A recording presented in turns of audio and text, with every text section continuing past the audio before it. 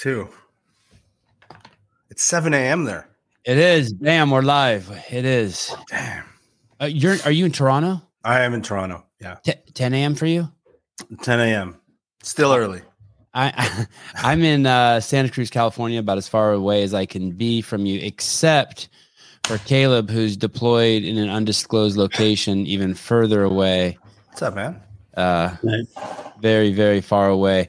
Paul, I always he's deployed, and he's basically I call him, I say he's part of an equity experiment, but thank God he's deployed, because then I get him every morning to help me with the show. He can't run away. I don't have to pay him. He's just stuck. Perfect, man. Yeah. He's best. He's the perfect partner. Alrighty. Good morning, everyone. Good morning, Vindicate, Kenneth, Bruce, guys, Alan. I want to start this morning, and I want to show you a clip of Paul, a father of two. You have two, Paul? I have two. Yes, sir. I want to show you this clip of Paul playing with his daughter. Daddy loves you, my child. You, my love forever. How old is she here, Paul? She's 11. And how old is she now? 11. 11. That's her. Yeah, this was recently, very recently. And what are you guys doing? This isn't checkers or No. Well, as far as it depends on the perspective, right? Like, I'm being a dad, trying to teach her some coordination skills, really trying to spend some time with her. To her, it's just a game. This is a drill called Sabayan. And it's a drill from the art of Bikini Tertia, which is a Filipino martial art. And it contains within this drill, two common strikes. But when I play it with my kids, it's more like patty cake. I don't know. Some of the comments imply that, she killed you. I guess it's or that's. Did she, Paul? Did she? She did, man. Little murderer. Also, this video got almost 1 million views, and it was just interesting how people interpreted this. I didn't even think about it until you said the comments. Did anyone say? Was there one negative comment? Yes, yeah, there were plenty. Yeah, and the predominant one was that I was giving her a false sense of security. Oh, geez. And that's not how knife fight goes. And I was just like, man, the context I wrote was I was just spending time with my daughter, like we were playing. And this is a thing about the knife world, right? People infuse their interpretation of value into all sorts of things. And this was me spending time with my daughter, playing with those awesome AccuStrike knives, and teaching her a little bit of the Filipino martial art. Those of you who are worried that this isn't how a knife fight goes, also remember that 86% of the cell phones in the United States have watched porn, and that's not how relationships go. All right. So let me put that out. That's not how healthy relationships go. No. Let me tell you that. You also there's a video on your Instagram. It's an amazing Instagram, by the way, people. It's GN_Funker Tactical. It's one of those accounts that you can just get lost on. There's so much fun stuff on there. He has a ton of cool stuff showing athleticism, comedy, but also a ton of micro tutorials on things. Like I caught myself setting my phone up and practicing, the triangle footwork. Yes. It's like a common theme in your Instagram account. I'm like, I don't have time to practice this shit, but I'm preparing for a podcast, but I stopped and I did, and I'm going to show my sons today. But there's a video in there where you're training with your son, and you basically say that he's young. You basically say that he doesn't even know what he's preparing for. Like he doesn't know that this is a drill for knife fighting or for warming up. It's just a patty cake game to him. Yes. And I thought that was so cool, because that's how I do. My kids have been doing jiu-jitsu 3 to 7 days a week for 3 years. Damn. I never talk to them. I let them figure out what it is. Yeah. Yeah. My kids also did jiu-jitsu, and that 11-year-old girl, I mean, she was a provincial champ. Wow. In jiu-jitsu? In jiu-jitsu, she was like 9. Wow. Yeah, but she hated it. Hey, that's a crazy scene, by the way. I'll go over to, I'm in Santa Cruz, so I'll go over the hill. Yeah, and here's your son. How old's your son? He's 15. Yeah, and he and I have been playing this since he was, maybe 10, 9 years old. God, how fun. And you're building a dance partner for yourself. Yeah. And he's a little over a year into boxing now. Yeah. I've been building this guy up to be my training partner since he was 3 years old. And it's a lot of reps, right? It's slow and patient and yeah, absolutely, man. Yeah. I mean, you guys know this, but all the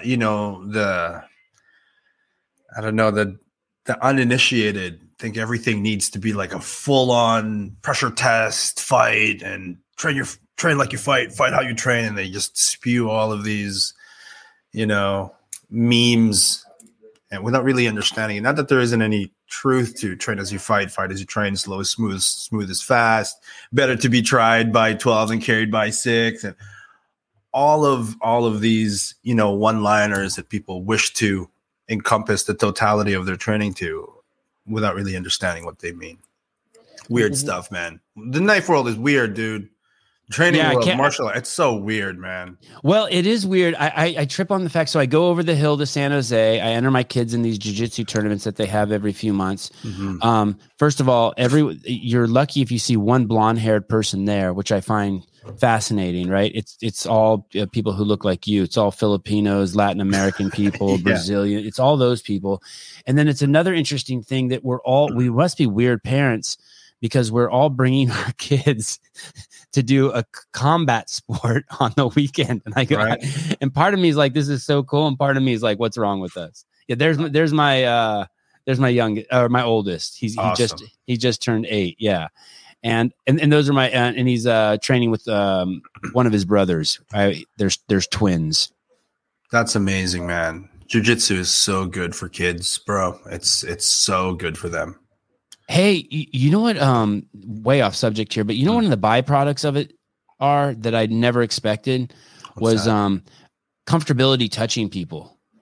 Oh, huge. My kids are so touchy-feely, loving when they see other kids. Huge. They're not afraid of people's bodies. They're not afraid of their bodies. Yeah. They sit close to people. They just understand their bodies so well. And in a era where so many people want to where kids' identity is so fucked up and parents are putting so many fucked up things into their heads, I just love the fact that I don't have to do that. I just give them opportunity and they're building their own identity. So if I ask my kids, who are you? They're right. Like, they give their name. And then I say, well, what's something that you're good at? And they're like, jiu-jitsu. You know what I mean? Like they're just building. They don't have to worry about any of these crazy ideas that adults are putting into their head about their identity. Yeah, that's beautiful, man. And the thing with jiu-jitsu that I really found, somebody dropped this into my brain a few years ago, this idea of manufacturing adversity, and that children these days don't really get the kind of adversity that people our age had growing up, because I was in that transition. Like I grew up in the Philippines until I was 9 years old. So I was out in the streets playing, exploring, finding trouble, figuring out what I can step on and what will make me fall through, and you being chased by animals. And a lot of the kids growing up these days don't have that kind of gradual incremental adversity that tests and builds their character. And so jiu-jitsu is one of those ways where you can manufacture adversity to build character. So there's a lot happening in a kid's jiu-jitsu class, a lot happening. But before we leave this subject, and I want to go back to the beginning of your life, but how, for parents out there, like I have no combat experience, zero at all. Me too. People think I do, man, but I'm not. I'm straight up civilian. Yeah, but man, you've really immersed yourself in a world, and you are a wealth of knowledge. And I think what you're sharing with the world and what you're doing I call it a repeater, man. You just going out there and repeating good information you're getting is awesome. But do you have any thoughts on how parents can pick a good jiu-jitsu gym or good coaches? It's been something I've been focused on a lot, the importance of making sure you find a coach, because you're taking your kid there 3 to 5 days a week. Yeah. And your kids are spending time there. And a lot of facilities, like you could take your kids to a gymnastics facility, and if you watch, it's just a glorified babysitter. Right. But that's not why I take my kids somewhere. Do you have any You know, I do, man. I do. And it's not high level stuff, right? If the place is clean, if there are a lot of kids of different ages and sizes, and if they roll, that's really it. You know, parents who are you mean when you say roll, sparring in the class? Yeah. And that's some people will be like, duh. No, so some places are still prohibitive. You know, they're scared. They're scared of the liabilities. So it's a jiu-jitsu class with no rolling. They exist. But that's pretty much it. You know, observe how the kids are during a class. And again, I say this as, you know, as a parent who knows that probably the number one factor is proximity to your home. You know, right. It's got to be close by, right? It's got to be close by so that, you know, you could be consistent with it. And I'm also saying this as somebody who, not from the perspective of a parent who's like, okay, well, from the age of 3, I'm going to get my kids to do a sport so that they can be a professional one day, and then that could be their living. You know, it's just for pure development. Just make sure there's a handful of kids there, enough to challenge them. It'd be nice if they weren't the biggest kid there. Right. Yeah, I've pulled my kids out of a situation where he's the rabbit. Like, he's been the rabbit for a year, and it's like time to move him. Like, he needs kids that he's chasing, not everyone chasing him. I love that analogy. Yeah. Right. Perfect. He can't be the best kid in the class for long. Absolutely. Born in the Philippines. Yeah, man. Were you barefoot kid? The way you said you had to worry about what you stepped on. You raised without shoes? We were all raised without shoes in the Philippines. No, I was actually. I mean, I was raised in a pretty big city, but like a lot of people in the Philippines, there was a provincial sort of rural connection where our grandparents might live and a place that we might visit over the weekend. So I had this like crazy childhood where I was like jumping roofs, some tin, some plastic. I've like fallen through wells. I've been attacked by monkeys. I've been in, you know, scuffles. I've been thrown into a boxing match just as a friggin' 8-year-old running wild in the streets of Manila. And then in the weekend, you know, we would drive to grandma's house, and you know, the closest neighbor, you know, was maybe, it wasn't far. It's not like, you know, rural America or anything, but it was proper jungle, you know, like the backyard led into a river system, a creek. Rice fields were full of awesome things. So yeah, I had a super fun childhood in that way. And do you have siblings? Yeah, I have 3 sisters. Are they all in the States too? No. North America? Yeah. They're all in Canada here. And I apologize for that. Us Americans have trouble. We just think we are all of North America. It's all good. I'm used to it, bro. Yeah. And why did your family go to Canada? And what was that journey like? My dad was ambitious, man. You know, he knew how to speak Japanese and French. Well, English is their second language in the Philippines, and he was just adventurous, and he wanted to look for opportunity. So, boom, roulette wheel, Canada, Toronto, let's go. And what was your first language? It was Tagalog and English at the same time. Yeah. So when you showed up in Canada, you spoke English. Yeah. I didn't have to take like English as a second language classes or anything like that. And so you're a 9-year-old Filipino boy with 3 sisters. Are you the oldest? Yeah, I am. Wow. Okay. Yeah. In traditional stuff in that sense, there's a responsibility that comes with that. Yeah, you know, my family, my dad was always black sheepish, you know, like he would just be a supremely logical individual. So certain traditions he would adhere to. I remember him not wanting to go to church, which is kind of strange. You know, Philippines is like 90% Roman Catholic or something like that. He was just kind of like an adventurous logical, free thinker kind of dude. So yeah, we had tradition, but yeah. Also, when we moved to Canada, we had no family here, no family, right? My father passed away when I was 19 years old, so 10 years later, and I was Why so young? I guess it runs in the family, heart issues. He had a stroke. Yeah. Yeah. And then all of a sudden I was like, oh shit, I'm the last Rubio. Wow. In this cold place. And so it was very important part of my life where, this is why I'm so resistant to a lot of the Filipino martial arts community, where a lot of them are pretty much respect your elders, whatever they say is right, and this is how you stop a knife. I'm just like, wait, hold on. Let's examine that, because I had this built into me to question everything and not just bow down to, my elder. I made this video in Filipino martial arts about Filipino martial arts, and the title was "You Are Not My Elder," and it was just like, it was about this. It was just about we shouldn't readily accept these stories that were being told about these techniques that are supposed to work. And that was because of the upbringing that I had. So people find it strange. I don't belong in either, sect in Philippine martial arts. Like I'm not entirely combative. I love the art, history, and culture. But I'm also not like so dogmatic and blind to, there's a lot of bullshit in this. Let's address them.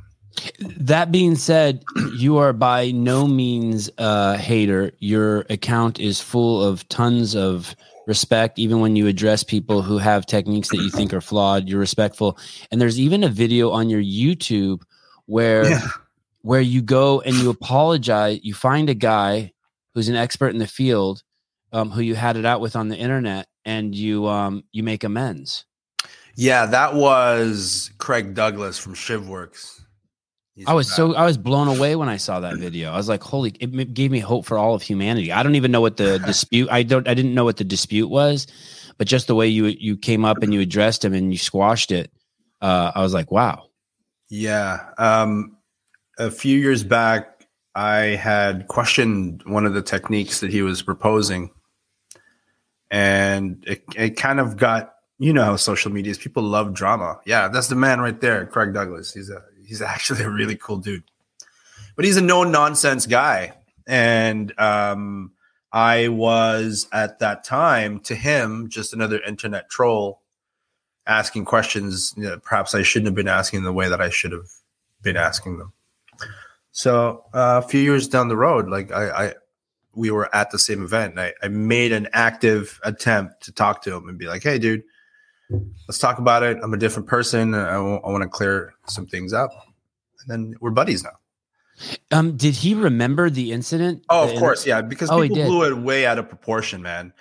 In fact, as I was going to that event, there were people messaging him and messaging me like, hey, Craig Douglas is going to be there, and he said this about you. People they were just kind of like, fight. Yeah. I picture a schoolyard. Yeah. So I got these messages. I'm like, what? Man, people are weird, dude. So as soon as he stepped into the hotel where we're all kind of staying at, I stepped up. I'm like, hey, man. Shook his hand, and I'm like, I think we need to talk. Yeah, it's a beautiful video that shows how gentlemen should act.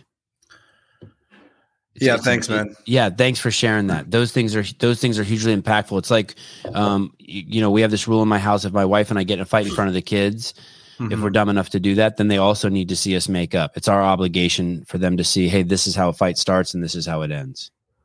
Man, that's awesome. Right? They need that lesson too. They need to. Absolutely.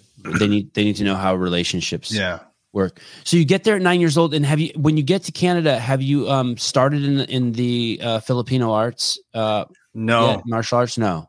You know how long ago I started doing Filipino martial arts? 1,000 years ago from the way it looks on your Instagram. No, it's like 5-6 years. No kidding? Yeah. There's a process to it. I'm smashing dudes in competition, right? And this is, again, a part of why And you're a beautiful mover. The way you move your body is so beautiful. Oh, thanks, man. That's it looks like you've been doing it forever. Yeah. Yeah. No, dude, I like the way you think, man. You're like this cosmic observer and appreciator of some things that people might not. I love watching people move. I love watching. Me too, people move. Dude. Yeah, me too. Like that's the thing. It doesn't like lie. Oh, geez. Yeah. That's how old are you now? I'm 42. Okay, so so around 35 is when you started. Yeah. 37, 35, 37. Yeah. I was initially just documenting stuff. Dude, I sit all day. I'm a video editor. I'm a content creator. I'm a cameraman. I'm a director. I'm all those things.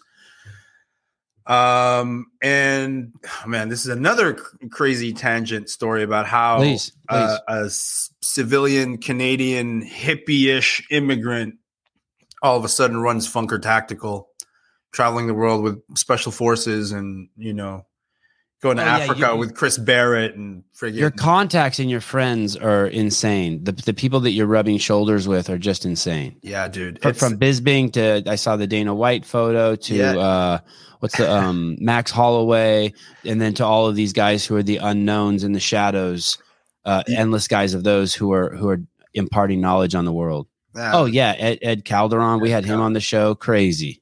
Yeah, you know what I think it is, dude? It's like there's a lot of fakeness in the tactical community and the martial arts community. There's a lot of, and even in it's like my ops are blacker than yours, and friggin' were you here? Were you there? And what belt did you have? And how many certificates? Certification. I'm just like, dude, I don't care, man. And so I find also that a lot of people are trapped within like this image that they've crafted for themselves. You're a big tough Delta. You can't enjoy Mario Kart. Like you can't enjoy a chai latte, bro. We know the truth, man. And I just think people like that in those positions and situations just kind of appreciate somebody seeing them as a fucking human being. First of all, like, hey, Mr. Badass dude who's like done extraordinary things for humanity. Like, what do you have in common with me? Right. Do you watch Netflix too and like eat too many cookies sometimes? And I that's how I think I get to rub shoulders and go on all these adventures. Meaning you disarm them because you're a real person with them. You connect on a level that's not just the combative protector world. Yeah, and I'm not judgmental at all, man. For a period in my life, this was my job. Okay, I would get a phone call. And I would have to fly somewhere to talk to a veteran because they're ready to share their story on camera, stuff that they'd not told their wives or their families. I'd worked for this veteran-owned and operated PTSD intervention and awareness campaign. And part of that was telling these stories. And I was the guy who they flew to meet a stranger. And then in half an hour, we're both bawling our eyes out. And then I got to go edit that video and tell that story, recreate that story so that other people will be like, hey, that happened to me too. And yeah. How I want to get to that in 1 second. By the way, have you read The Longest Kill by Craig Harrison? No, I think that's no longer the record, by the way. Oh, really? No. Oh, you mean it's not The Longest Kill? Yeah. Oh, yeah. For what it's worth, that's not even what the book's about. So, yeah, that I highly recommend that book. You've probably heard the stories. He's going to be on the show soon. I read the book. Super cool, man. What an insane story. What an insane. This is a brutal story about PTSD. It is absolutely, and it was one of those audiobooks. I was so sad when it was over, but this is a remarkable book. I think you will love it. Okay. It is audiobook. Yeah, Audiobook is fine. Okay. Yeah, I mean, basically, the abusive childhood, enters the military.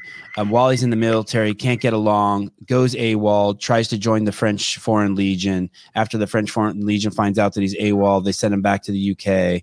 He basically just cleans up dead bodies for 4 years, and he goes into excruciating detail about all the bodies he has to clean up and piece kids into bags. And then he finally begs to be a sniper, and after 2 years, he gets to become a sniper. And it is, I can't even believe, I can't even believe this is real life. And then he comes back and he's fucked. He's fucked. He's fucked. The most severe. So vulnerable. Commenting like dude's vaping on the show. Sorry, man. is that cool? Do what you want. Do what you want. Thanks. Hey, we had Hunter McIntyre. I don't know if you know who that is. He's one of the fittest men in the world. He's a High Rocks world champion. It's this kind of it's like a CrossFit workout that this other company has taken and just made the whole event is around that. Yeah. And I've had him on the show and he's vaping. I'm just like, holy shit. Cool. Yeah, we're not. I mean, don't let me into the vapor guy, please. It's just my way of calling the nicotine. So, I guess it's semi better than smoking cigarettes or being on that chew stuff, which is awesome. But yeah, it's just nicotine. Nicotine's a powerful drug. Another fascinating topic on the show. Yes, it is. Yes, it is. Very powerful. Yeah. But anyway, I was gonna say, like, the speaking about that book, what you noted about it, probably one of the most severe cases or instances of PTSD that I've documented was from a combat cook. Like, yeah, the guy in the fob cooking up the meals, and I'm like, before this video was even released, you had all these people like kind of bagging on the dude, like, oh, okay, well, you know what it is, man. It's like all the infantry guys are like, what? But then some people they're like, oh, I get it. But he was the dude, as soon as that, truck of A&A dudes were going to be offloaded and prepared for their families, like basically casualties, he's the first guy to volunteer to process, right? Oh. So he was around death and like just the smells and the things he had to do, and he was like that bridge. He saw how families reacted to the individual and how that impacted them, and he had to prepare in some way to hand the family back. So it's what's A&A stand for? Afghan National Army. Yeah. Ooh, sorry, one more time. Afghan National Army. Oh. In the Air Force, the chefs or like the cooks, they also have to do mortuary affairs. So they're the ones that are also like processing bodies and stuff too. Yeah. So like, shit. You could have somebody who's making lunch, and then they get a casualty come in, and they have to process them like that afternoon, essentially. Yeah, it's nuts, man. And this is just one thing that it's just a byproduct of ignorance from people and how quickly they comment online. And we can talk about, a martial arts move all the same. It's just people are generally ignorant of a lot of things that they, want to appear to be experts at. And it's easy because they're sitting behind their computer, or they're on their phone on a subway, and they can just spout off. Yeah, dude. So at 9 years old, you're already familiar. You've already learnred your body pretty well from just exploring Manila and being a free range kid. It sounds like. Yeah, nice term. I love it. Yeah. And then you come to the United States into Toronto, and do you pick up any sports? What do you do to keep yourself busy and start moving? Do you do sports? Do you do martial arts? Do you do anything like that? No, I did a year of Muay Thai. I did a year of this thing, which was like a blend of karate and something else. But I've always been outside. I've always played. I've always wrestled with my friends. I just loved controlled fighting. Like even in high school, I wasn't like a punk, but I wanted to fight. So I made friends with the big guys and the tough guys. And then I even organized one thing where we'd go to the YMCA, lay down mats, and just kind of play fight. Wow. But I've never really taken any formal class, like in the Filipino martial arts and the bladed arts. I've never taken regularly scheduled classes. I've never subscribed to one instructor. I was just fortunate to have crafted a career that allowed me to travel and seek out experts. And because they know, like, I'm not going to be, I go to some, highly touted grandmaster and we have a chat and we do knife flows and we play. It's a very pure interaction because they know I'm not going to be their student, that I'm not going to sign up for the 3-month trial that leads me into the 1-year membership, that I'm not a belt chaser. So we just have this like very pure exchange of information. And I've done that for over a decade across the field of fighting, from, precision shooting. Like I was helicoptered up to the Rocky Mountains with some Canadian snipers. And I'm just finding all of these really, really interesting commonalities across the spectrum of fighting. Like a karambit and a sniper rifle, like at the two extreme ranges of combat, there's things in common. What's a karambit? Oh, a karambit is like a curved blade. Okay. With a ring. It's like a Southeast Asian knife thing. Yeah. Oh, I got one of those from Home Depot for opening boxes. Yeah. And I cut a hole in my leg. Yeah, it's one of them. Yeah. Jackass. Yeah, those are pretty. Again, the karambit is it sucks compared to a straight edged, fixed blade, but it's just one of those things that people are mystified about because it looks freaking cool. It looks like the claws of a tiger, and T-1000 had a baby. Like, geez. Right. Nice. Like it's the nail of it. Yeah. You said you're 42? Yeah. So 31 years ago, you picked up your first video camera. 11 years old. I was 11 years old. Yeah. And Sony 8 Handycam. With the big cassettes. Yes. Yeah. Well, medium size. They were thick. They weren't the mini DV. They weren't the mini DV. They were the precursor to the mini DV. And then there was High 8. And then there was 8, yeah. And whose camera was that? And why did you pick it up? That was my dad's. I was 11 years old. He brought one home. And as soon as I looked through that viewfinder, I was like, this is what I want to do forever. And it was really? You knew? Oh, I knew, man. I knew the moment that I was able to preserve a moment in that way and play it back. It's like, this is freaking awesome. This is what I came after you, which is kind of crazy. I had that camera right there. I had like 3 of the high 8s I got from Circuit City.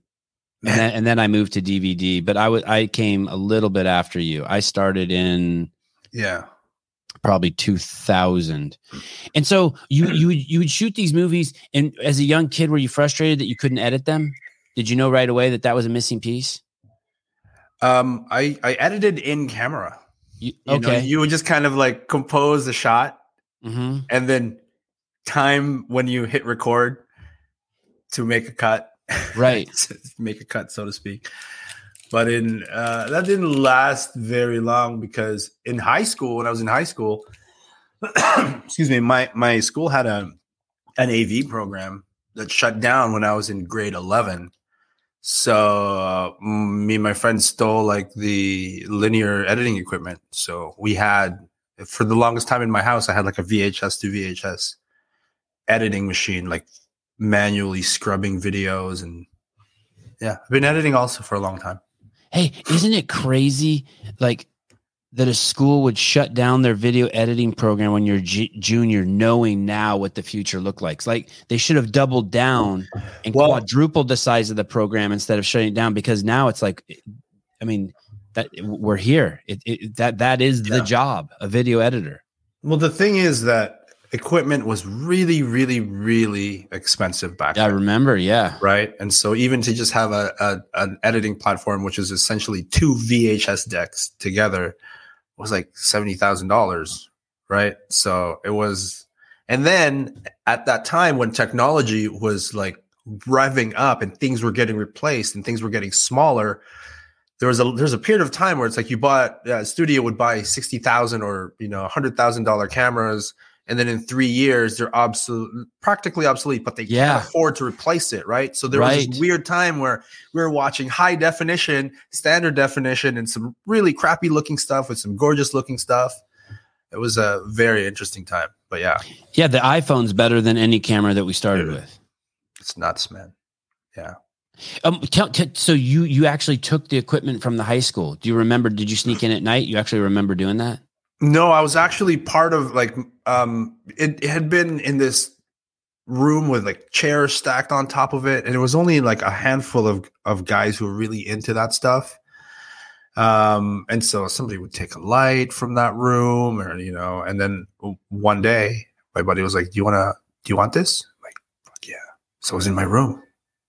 I wasn't part of like the break-in crew. I wish I was. That sounds really cool, but no. And then Paul, when we used to make videos, there was nowhere to show them. So I would make the videos, because there was no internet yet and there was no YouTube, and I would take them down to the public access station. I don't know if you guys had that in Canada, and I would give them the tape, and they would tell me what time they were going to air it, and then I would go up and put flyers all around town. Wow, you did that? Yeah, that's so cool, man. To announce that my show was coming on. And if I got just one viewing, I was like beside myself, and I would throw a party at the pizza place, and I would put it on the TV. Dope, man. I would put it on the TV in the pizza place, and we would do that. And I did that for years. I did that for 3 years. That's crazy, man. Were you disappointed you couldn't find an audience for your stuff? Oh, man. Or did you find an audience? It was such great pleasure in content creation that if I had 5 people watch it, it was awesome. And then I ended up going to college for broadcasting as well. And so it was just from the moment that I was 11, it was just like a gradual growth of audience from just my immediate family to my extended family to my classmates to the college. And then right around that time was when YouTube was coming up. Mm-hmm. So we started uploading our content there. It was like, holy crap, bro. Like, see that? Like 45 views. Yeah. Damn, 45 views. I wonder who these people are. Yeah. And it was just a really interesting evolution for me. What do you remember when starting your first? Is this Gunner Tactical Funker Tactical your first? Is that your original YouTube station? No. I mean, in college we had it's all down now because like we were using copyrighted material and like right. But no. God, do you remember when that happened when they swept in and just like everyone was using stolen songs and everything? Yeah. you're this kid and you're getting threatened by some big music company. It's funny, man. Like the Funker Tactical YouTube channel has over 1 million subscribers, and I rarely upload there anymore. Kind of got burnt out in a way from the tactical community. You did, yeah. Just there's just it's a tough place to be because there's so much criticism. It's just like, all right, I'm gonna take a break. No, I'll tell you, man. When I first got into it, everyone's like, "Oh, it's a tight knit community. Everyone looks out for each other." It's bullshit. It's not the case. Somebody has the wrong site and he's being attacked by 1,000 people. You know what I mean? And it's also like a very on the business side of things. It's there's like a thin veil of civility amongst these firearms manufacturers and these accessory manufacturers, and especially at the onset of like, the YouTubers. I used to go to last 2 years were the only 2 years I didn't go to SHOT Show for like maybe 7 years. For people who don't know, that's a huge show in Las Vegas where, I don't know, thousands of people in the combative space show, and they hire their favorite Navy SEAL to man the booth, and people walk around and look at the latest and greatest. It's like Disneyland for gun guys, pretty much. Right. But yeah, there was just a lot of, I mean, the tight-knit community was there, the support was there, but it was also like, it was a grind, man. Like I was producing videos for like Smith & Wesson and Barrett, and doing pieces on the new Glock, and friggin', it was just endless. It was a grind. I enjoyed every bit of it, but there was no conversation to be had, man. There was almost no room for logic, no room for debate, no room for skepticism, especially when the guy presenting the thing that you're questioning, has, this storied military background. It was almost disrespectful for somebody who has no military experience to have a question and to have a voice. But, there were these beacons of hope, like Kawa Malai, right? Like this dude, Too Alpha to Quit, that dude, or even like Tony Setmanat, who's a SWAT operator. There were just all of these guys, Craig Sawyer, guys that I would meet that are like, bro, you have the right to question. Like, it doesn't matter what somebody did. The number one foundation is logic, and that we welcome healthy civil debate. But everyone says that. Right. Everyone. I was going to say, how do you know if they really mean it? Because I press them on it. I actually am skeptical, and I ask. One of the biggest things, right? Everybody in this space wants to be the player coach, the teacher student, the white belt mentality. They're always learning, right? Every Sifu, guru, grandmaster, expert will make that claim. I'm still learning, part-time instructor, full-time student, like that kind of crap. And then I'd go, okay, when was the last time you took a class from somebody else? And be like, But some people would be like, oh, last month taking, combat submission wrestling with Eric Paulson. And so, yeah, real world tactical. Somebody just made a comment. Tony Setmanat, solid dude, great guy. And yeah, I just couldn't find a voice, and it was really hurting that I couldn't ask these questions. So I'm like, I'm going to go into this martial arts world and see what's up. Seems more open-minded, right? There's only, if Master Sergeant was like, this is how you pull a trigger, I'm like, oh, that's how you pull a trigger. But in martial arts, if somebody says, this is how you throw a kick, there's a bunch of opinions. We can have a discussion. But it's just as closed-minded, man. It's just as dogmatic. It's just as this is the way I was taught, and this is what my master did. And then it becomes comparing, well, your master didn't really fight, and my master had 8 fights.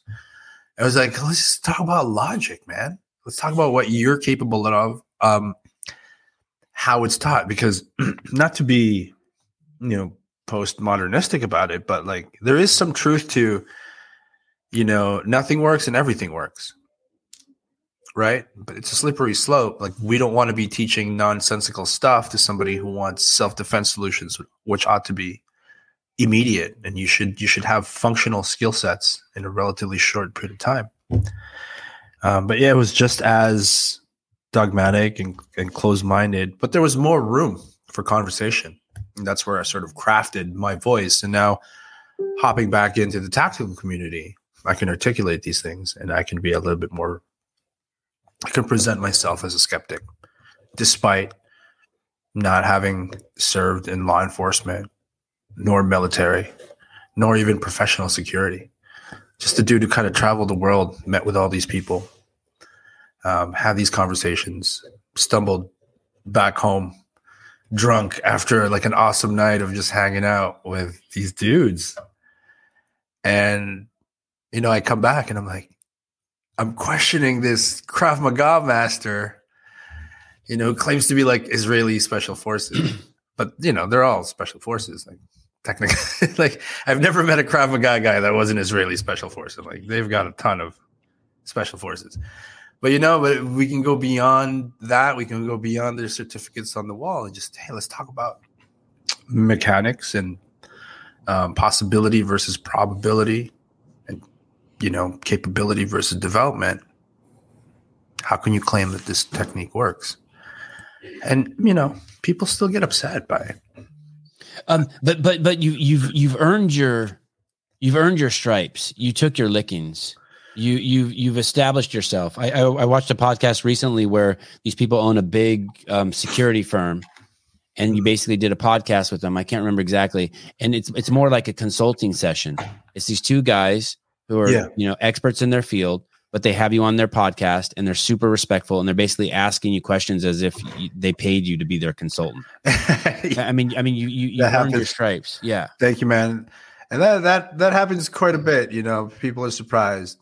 But then again, man, you look at my Instagram account, there's like dick jokes and inappropriateness and things that I love those breaks. I feel like I'm running up. I love those breaks with all the funny shit you got in there, mixed in there. Yeah. And I show my mistakes, bro, which is something that nobody really does in the, subject matter expert field.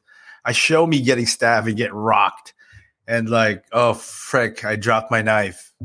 Right. This this is awesome. Yeah, this one's crazy. Have you ever had a real job, whatever that means? Yeah, I had one real job one time. Mm-hmm. It was actually, I was a master control operator for a broadcast satellite company, which meant I got to watch TV and monitor it for quality and make sure that it was up and running. It's super cool job, man. Super cool. There's like 500 TV monitors in front of me, and I can punch up stuff here. And that real job didn't last for very long because no, I didn't get to enjoy that for very long because I had a kid right after, and I was like, damn, that's good money. And so you're at heart you are an artist and you're an entrepreneur and an artist. Yeah, a creator, like we all are. And so you're in Canada. The video camera comes at 11. Has it been steady ever since? Yeah, it's always been okay. And then that you like the physicality of tussling with your friends. You're organizing stuff, and the local YMCA to like, hey guys, let's get a room and just fool around, wrestle, throw down. And when does it become more? You start to see that those two worlds are going to blend, and you're actually going to try. Do you ever think, hey, I'm going to try to make a business of this, or are you like, it just happens organically? Well, I like tussling and I like video cameras, and so I'm going to start mixing the two together. And then, how did those two merge? And then you think, oh, I can actually do my two favorite things and make money. I worked in TV, I worked in film sets, and then the catalyst for me taking the plunge, I always knew that this is what I wanted to do, and I had to figure out a way to make money, right? But specifically how, martial arts and tactical got melded with the content creation, that's a cool story. I smashed my ankle in a snowboarding accident when my wife was 8 months pregnant. Oh, bad timing. It was really terrible. And it was in the middle of winter. It was bad. But the insurance companies and doctors gave me 4 months to heal. And then I dedicated everything to like, I would wake up and just do an hour of like ankle circles, and I would try like Panamanian jungle oils. And anyway, I cut that healing time in half. I healed in 2 months, but the doctors and the insurance guys, they gave me 4 months. So in those 2 months, I literally went out with my camera and I just told stories. I met with strangers. I told these like little mini documentaries. And then that's when it was really like, this is definitely what I want to do. And I'm going to leave this cushy job to just go head first. And then everything kind of just snowballed from there. But wow, was that scary making that leap? Super scary. It was the scariest thing I'd ever done, man. It was, yeah. And it was did your wife protest? No. Yeah, she believed in you. She kind of knew how I was and that I'm kind of miserable when I'm not doing something that I love and creating. She knew how happy I was when I was just making videos and sharing them. So yeah, that's her. She is. Pretty awesome. Yeah. So it's just, I was telling stories for like, Xbox Canada and PlayStation. I was at the Montreal Grand Prix doing videos for the Mercedes Petronas team. I was just like in this consumer electronic, fashion, gaming world, just telling these human stories, right? Like when the Splinter Cell came out by Ubisoft, they had me talk to the motion capture team and then I think it was a background artist team. And I just told like these stories, short little stories. And then when I got kind of pulled into the tactical community, I was like, holy fuckballs. Everyone's got a dope story. And at that time, everyone was like doing backyard gun videos. So I kind of applied what I'd learned. And I don't know if you guys know like FPS Russia. Like, hello, my friends, this is FPS Russia. Oh, yeah. Yeah. Yeah. Today we have the AK-47. Like, he's actually like, the son of a chicken farmer in Georgia. I made, 6 or 7 of his videos. Like all of these gun dudes, I've had some relationship with in terms of, hey, let's craft this friggin', influencer space. But it was really just content creation space for the tactical community. And when did you and when did you pick up your 16 million 7 million subscribers? Holy cow. This dude is huge, man. We did a product a collaboration with that movie Olympus Has Fallen. It's like he was getting major budgets, dude. He was one of the first like OG big budget YouTubers. And so when did your YouTube station hit 1 million subscribers? I think it was 2 years ago, maybe a year and a half ago. But at that time, I kind of lost steam and I really didn't want to do it all, but it had just cascaded. There's still some videos that I created like 5 years ago that all of a sudden spike in views because somebody discovered it. Right. So there was a blend of you really love this thing. Yeah. But you also were starting to feel the obligation to feed the beast. Like your YouTube station was a baby. Feed me. Yeah. Yeah. And also, man, managing all of these like alpha males. And dude, there's one time I went to SHOT Show with like a team of 40, and it was a Canadian sniper, a Krav Maga guy from North Carolina, Instructor Zero from Italy, this martial arts guy from Belgium. And it was just like, everyone was secretly talking, this guy's bullshit. Why will you believe in that stuff? And I was kind of like in the middle. I was just fucking exhausting. Yeah. Just exhausting trying to be like the alpha male whisperer and like trying to appease everybody's insecurities and be like, no, dude, you're the man. Don't worry.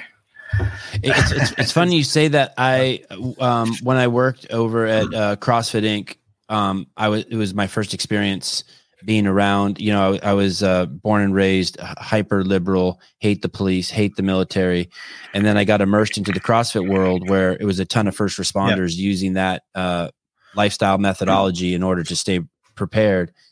And I quickly realized that I'm not a beta or an alpha. I'm an alpha tamer.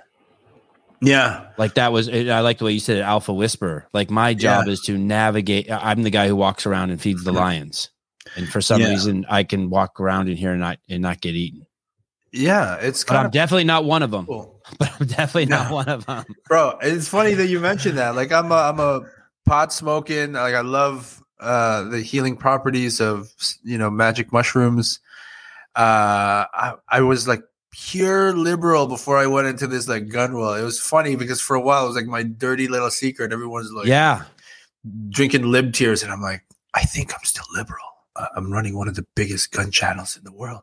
But then, I mean, they're so misrepresented, man. It's like Yosemite Sam is like every American gun owner. Like, right. Like that's what the left wants you to believe. Yeah, and that's what I was fed. Like I thought everybody from the South was like not that smart, and every soldier and cop were like this way, and it was just like the world was revealed to me in my world travel and in meeting extraordinary human beings who do some fucking really cool stuff, man. And you're the Filipino guy that went into the tall white man world. Yes. Yeah. I mean, I went on a safari with like 2 rich white dudes and it was a blast. Yeah. I was making fun of them. I'm like, hey, you know, you guys are the endangered species now. Like, you get a single white male. You guys can't say nothing, bro. And I was like, I like that show that you did. Your co-host is a black guy, and you guys are talking about the possibilities of what if Will Smith was white, or what if Chris Rock was white, or what if one of them was a woman, or what if one of them was transgender, or whatever, you know, whatever those people are that cut their penises off. I just love that honesty in the discussion. It needs to be had more, and it's said with no spite or hate. But unfortunately, that's the only place where it is important to have someone with the color of their skin. Your skin fucking doesn't matter except for your relationship with the sun.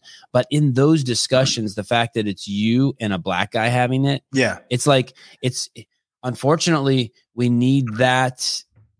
This country needs that so fucking bad from strong black people right now. The same reason why we need from obese people to speak up, like, hey, they're fucking lying to you. This sucks. Like we need those brave people to stand up and be like, it's not the way it is. No, I agree. And this was the context, which I think is really important. It was a gas station assault, and it was a white woman being assaulted by a black male. Right. And so my question was, is there something to be considered with this fear of appearing to be racist versus the nuances of managing our safety in that kind of environment? Right? Like if a black guy was walking behind me and I cross the sidewalk, you know, like that's been the subject of comedic satire. Am I racist? Right. And how does that play into my self-defense protocols? Right. And so we just had an honest discussion about it. And some people were like, oh, you have to make this about race. I'm like, no, I just think that it's a factor and we should talk about it. You know? Oh, hey, dude, it's been a topic on this show ad nauseum. My fans the viewers probably fucking hate it by now, but it's for sure a factor. There's people who don't cross the street when they should because they don't want to be judged for being racist. Listen, if you see three boys walking at you, I don't care what color they are, and they have their pants sagging and they're talking loud and they're 17 years old and you can tell they're a little belligerent, cross the fucking street, for God's sake. Yeah. Cross the fucking street. They're just boys. Stay away from young men. I mean, as a default. Yeah. At the very least, it'll give you some information once you cross what happens. Right. But I was walking down this old highway that I live on, and it was in the middle. It was like at 6 a.m. Sun had just come up, and I was walking home, and there was a black guy walking towards me, and he crossed the street away from me to the other side. There's nowhere to stand on that side. There's no sidewalk on either side, but my side at least had the shoulder. He crossed to the danger side. And I'm thinking to myself, and I've heard, you know, my friends who are black tell me the story a million times. Well, that person crossed the street to avoid me. No, you told yourself that story. And it doesn't matter whether that story is true or not. You told yourself that fucking story. And it's like, who would you be without that thought? Like, just fucking hit the reset switch on that. Like, it's not doing any of us favor. I thought about crossing the street to his side just to fuck with them. You know, that would have been awesome. You know, I like Byron Rogers is a big black dude. He's one of my homies. Yeah. And same for, you know, Kenny Big B Jr. People you should really look up. But they're like highly intelligent, big, muscular, combative dudes. And they tell me stuff like they need to go out of their way to disarm people and to appear non-threatening because they know that's the perception that people have of them. Right. So maybe, the same way a short little guy postures up to try to be tough. Right. Because the perception of when you watch me walk in the room is that I'm a little old man. Right. And so I thought that was cool, but also unfortunate, you know? Really, though? That's Byron Rogers. Yeah. Paul, let's explore that, though, for a second. Sure. Really, like, if you're 6'4" and you're a man, life is not fair. And that's one of the things you've been dealt with. Like, hey, you're going to have to, if you want people to like, you don't have to, but one of the roles you might play is to disarm people. Yeah. And it's just the way it is. Life isn't fair, right? I'm not saying that's not the way it is. It is the way it is. Absolutely. Right. Life isn't fair. Yeah. You know? And I'm staying away from anyone who, and if I'm even suspicious at all of someone who's 6'4" and has an insane body like that dude, I'm going to watch if he starts talking to himself, me and my family are leaving. You know what I mean? Yeah, no, it's true. It's true. It's like, and so if he wants to, if he looks over and smiles at me and gives me a nod, right. It's so easy. We're good. Yeah. Yeah. No, I get it, man. No. Right. There's that piece of, especially once you have kids, of self-preservation, safety. So you get these, you start getting paid gigs. You start building, obviously, an amazing reputation, and you start feeding the YouTube station. And when does I don't even know exactly what it is you do, what your discipline is. I mean, obviously it's the Filipino martial arts, but when do you realize if you're already in this space, you have to show some crazy humility to pick up a new skill that you're obviously going to suck at? And when do you do that, and why do you do that? Are you around all these tough guys and you're like, yeah, I want to learn some of their shit? Like if you hung around all Spanish dudes, you'd be like, I'm learning Spanish. It was something like that. But there was also it was a buffet, right? Like, was I going to learn pistol craft? Was I going to learn jujitsu or Krav Maga? Am I going to learn precision shooting? What am I going to learn? And then I found myself in the Philippines, in my homeland, in this Filipino martial arts conference. And the last day of the conference is always full contact stick sparring. What were you doing there? What capacity were you at the conference? I was documenting it. Okay. Yeah, I was making tutorial videos for this guy, Jared Wihungi, from it's called the PTTA, the Pikiti Tertia Tactical Association. And it's funny, he's like the founder of this Pikiti Tertia Tactical Association. Pikiti Tertia is a Filipino martial art, but this dude, his mom is a Caucasian lady from Texas, and his dad is Maori from New Zealand. And he lives in Utah, and he's a Mormon. Yeah, but he's a bad dude. This dude, right? Yeah. He actually, on a faith-based mission, lived in the Philippines for 2 years. That's where he picked it up. He learned faith-based mission, meaning spreading the word of God. Yeah. Okay. Yeah. He's he learned 4 Philippine dialects. He speaks more Filipino languages than me. It's crazy. Wow. Yeah. But anyway, I was there documenting him, and I knew that the last day was full contact stick sparring. This is when the guys who had been training all week and, were trying to rank up in this system would have to prove themselves. They fight. You have to go 5 fights in a row to get graded in the higher levels. I was like, I'm going to try this, man. I'd been this hypothetical warrior, just observing and learning philosophies and concepts. I want to see if I can hit a dude with a stick. And I did. I ended up fighting somebody quite high ranking who had a world championship under his belt in stick fighting. Right? I freaking hit him. I hit him. He destroyed me, bro. I was welted up. But I hit him. I hit him more than once, and I hit him good.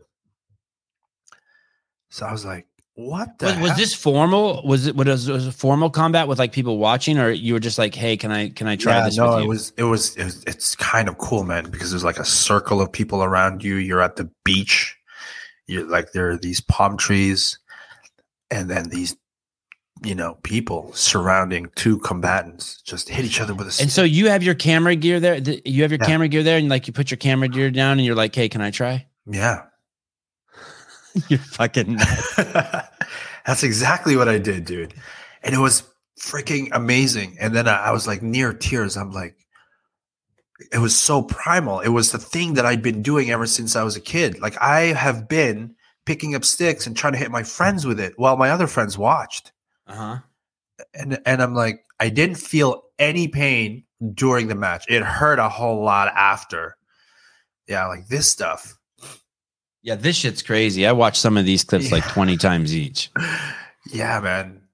And it's just, look at that. It's so it's not realistic, right? Like I should say it isn't a probable reality that you're going to have a stick when you're attacked, but the skills that you develop as far as timing and distance management and just strategy and staying cool under pressure is amazing. So yeah, I jumped in, got my ass kicked, and I was like, I'm going to do this, and I'm going to find a freaking way to get good fast, because I'm already old. Some people have been doing this for like 15, 20 years, and I want to smash those guys. So I came up with a process, man, and it worked. Your own process. Yeah. You developed your own like kind of curriculum. You're like, hey, this is, I know from all the different ways you saw people train your whole life. You're like, okay, I'm going to put these. Yep. I took it from the firearms world. I took it from tennis, from basketball. Oh yeah. I saw your tennis in your triangle demo. Yeah. You at one point you have a tennis racket. For football. It's and I'm just like, oh, okay.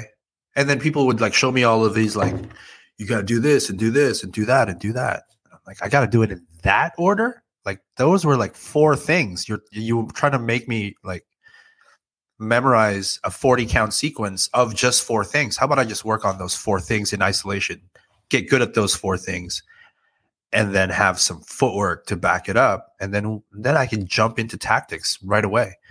And that's what people who study bladed arts or, blunt weapons fighting, whether it's Irish stick fighting. This is a rich culture, by the way. There's like a ton of edged weapons cultures, from the Caribbean to obviously Europe, Southeast Asia, everywhere. People learn how to fight with sharp things and blunt things, and I found all these commonalities. And then I just kept sparring. I kept fighting, like put on a mask, put on gloves, and just kept trying to hit somebody. And because I'm a content creator, this is kind of like my big secret, right? I have footage of my performances, so I know where I sucked.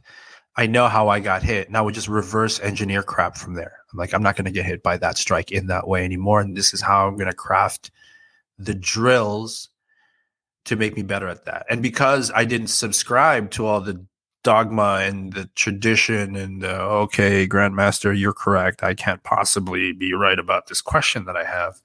I didn't have any of that holding me down. So it was all like reviewing my footage of me sucking at stick fighting and like these full contact, quote, knife fights with like aluminum trainers. I reverse engineer it, and I didn't have this idea that I couldn't create my own drills. I just created my own drills and I just did them. And then I would fight again. And that's how I got good fast. When you go up against, I'm guessing that there's a traditional teaching of this. And when they see you, do they, how there's UFC fighters that are just crazy, unorthodox. Like you can't figure, like Dominic Cruz.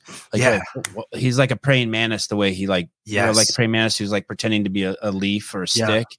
Oh he's like doing some shit out there like that. And you can't figure out what's going on.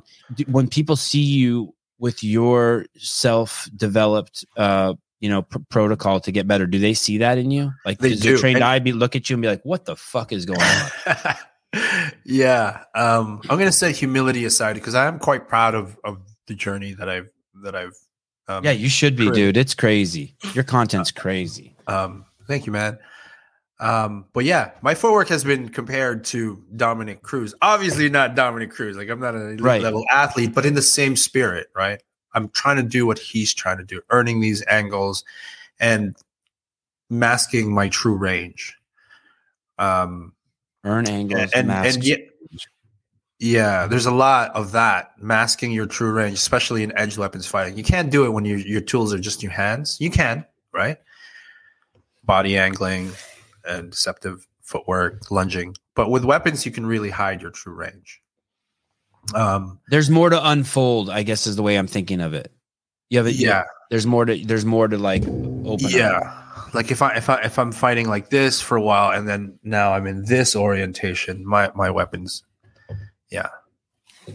like this. If you look at my lead foot, tap ones. So I'm conditioning my guy to think, and then boom, it doesn't land. It lunges straight to his face, kind of thing. Stuff like that. So I'm like, hey, I'm going to do these silly drills where I'm hopping on one foot and then lunging.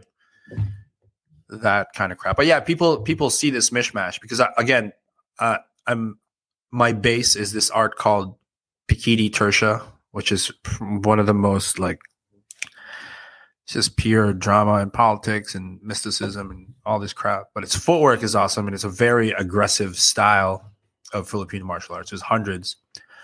So yeah, I draw on all of these experiences from different, masters and subject matter experts and students, and I just take what fits the chassis that I've built.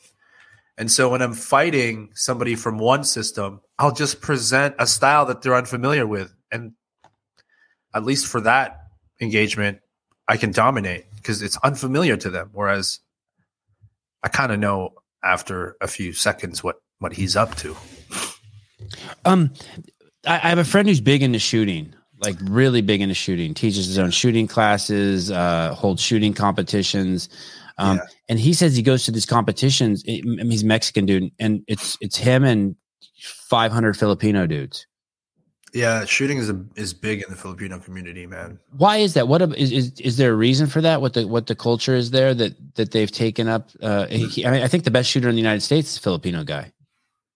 Yeah, there's a lot of JJ Racaza, I think maybe. Yeah. I think I've heard that, and my friend referred to him as JJ. Yeah. I think culturally in the Philippines, it's sorry. Yeah, his name's Dave. Stop, chill. Yeah, Dave Castro. Dave Castro. Yeah.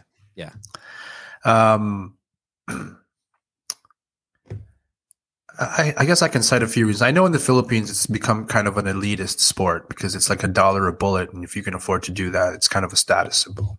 For sure. Fuck, it's a status symbol here. Yeah, right. But also it's guns, man. Filipinos are kind of they're here's another thing that I learned in traveling a lot in the American South is like rednecks and Filipinos have a lot in common, bro. We love the same things, man. And so shooting is one of them. It's a force multiplier. So even for a short individual, they can compete. It's accessibly competitive, just like stick fighting. A lot of people think it's like, I can never do that. It's like, no, dude, you don't even need cardio for stick fighting if you got good tactics. When you were a kid, were guns big in the Philippines, or is it something new? This embracing of the Filipinos. Owning a gun was a big thing. I shot somebody in the face with a real gun before when I was a kid. Wow. Yeah. Shot him in the face. My dad was running for office, and then I found a gun under his seat, and then I just shot it at some trees, and I shot a guy in the face. Did he live? Yeah, he lived. My dad had to pay a lot of money, though, but yeah, he lived. Holy shit.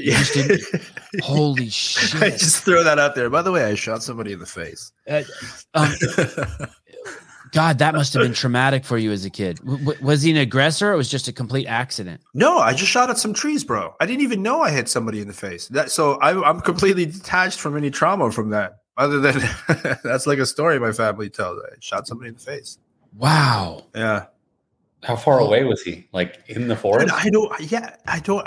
Okay. Remember, I was talking about the rural area. I was there. I was in my grandparents' province, where my dad was, trying to run for like a local political office there, and he had the flyers, and yeah, I don't know. Kenneth is asking if it's a ricochet. Guys, I don't know. Stop asking me about the dude I shot in the face. It's not one bullet, one kill. One bullet, one kill. It's not as cool as I would hope it to be. Jim D, he's like Dick Cheney. Better. Yeah. It's awesome. Yeah, but it was it's cool upbringing, man.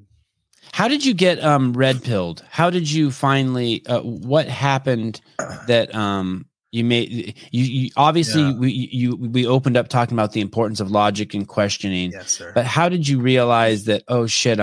My whole thinking process has been wrong. It was a gradual process of spending. Oh, yeah, sorry. One quick question: did his dad win the election? Great question. Sorry, Chris. That's a great question. No, he did not win the election. No. Hey, No, did that he did fuck not. up his election? Like, oh, we're not voting for this dude. His I kid don't shot. know, man. I don't Oh. know. Maybe his campaign just sucked. Oh. Again, it's not as cool a story as I'd like to maybe one day lie about it. But sorry, when did I get red pill? Yeah. You said it was Yeah. a slow process. Yeah, it was a series of drinking with I guess soldiers of different varieties of doing stuff, right? And some politicians and mostly dudes with guns that do stuff for government. It was just a slow revelation of like crap that I would have never known, that I don't have access to.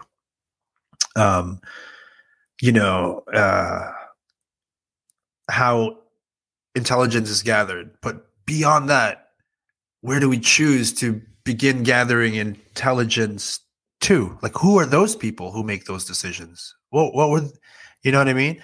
And so even these like 3-letter agencies have agendas, unwashed laundry that you just don't. It's crazy, right? So I was in the Philippines. I was in Poland.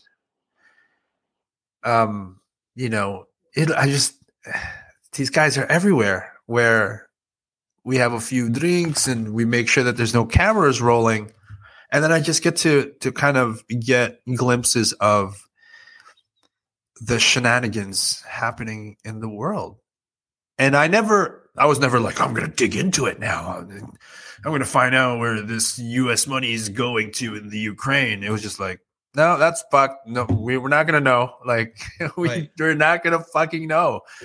And so that just happened constantly. And I was just like, okay, well, fuck it. It's too much to care about.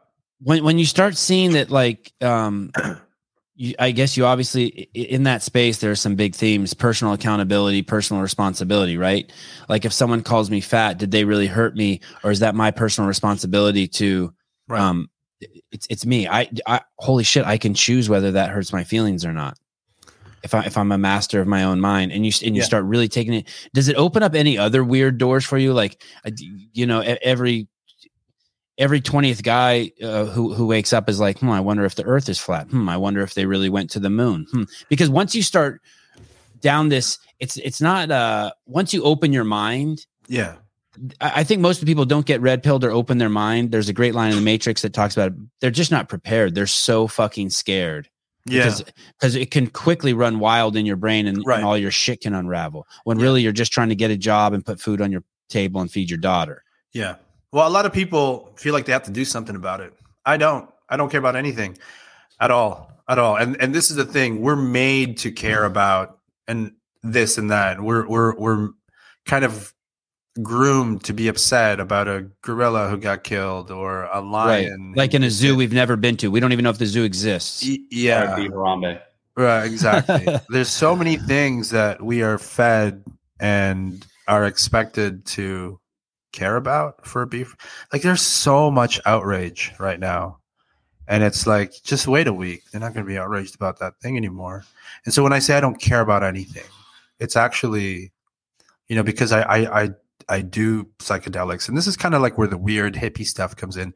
I do believe in some things like the collective, the oneness of it all. Like, and so it's impossible for me to be outraged about, a celebrity who died and then compare that to, 10 Kenyan kindergarten students who got shot, to an accident that happened here, to this mine exploding, to child workers in China. There's so many things that could cause us to just feel pain, but circumventing that, it's like, these are shared experiences, we're all one. And so I just choose not to, I'm not compelled to display to the world how much I care about the thing that we're supposed to care about. And so that comes across the wrong way. People just think I don't care. It's not that. It's just that I'm not going to play this game where I'm outraged that Andrew Tate said this and that Kanye said that. I'm just like, I don't find it all interesting. It's just a fucking show. And so, and that goes across the board. I don't know what happens in cobalt mines and the space program. So you still process it all. Yeah. It seems like you're up to date on everything, but I guess as Lao Tzu would say, you stay in the center of the circle. Yeah. Yeah. I mean, and you observe it and watch it. Maybe perhaps that's one way to look at it.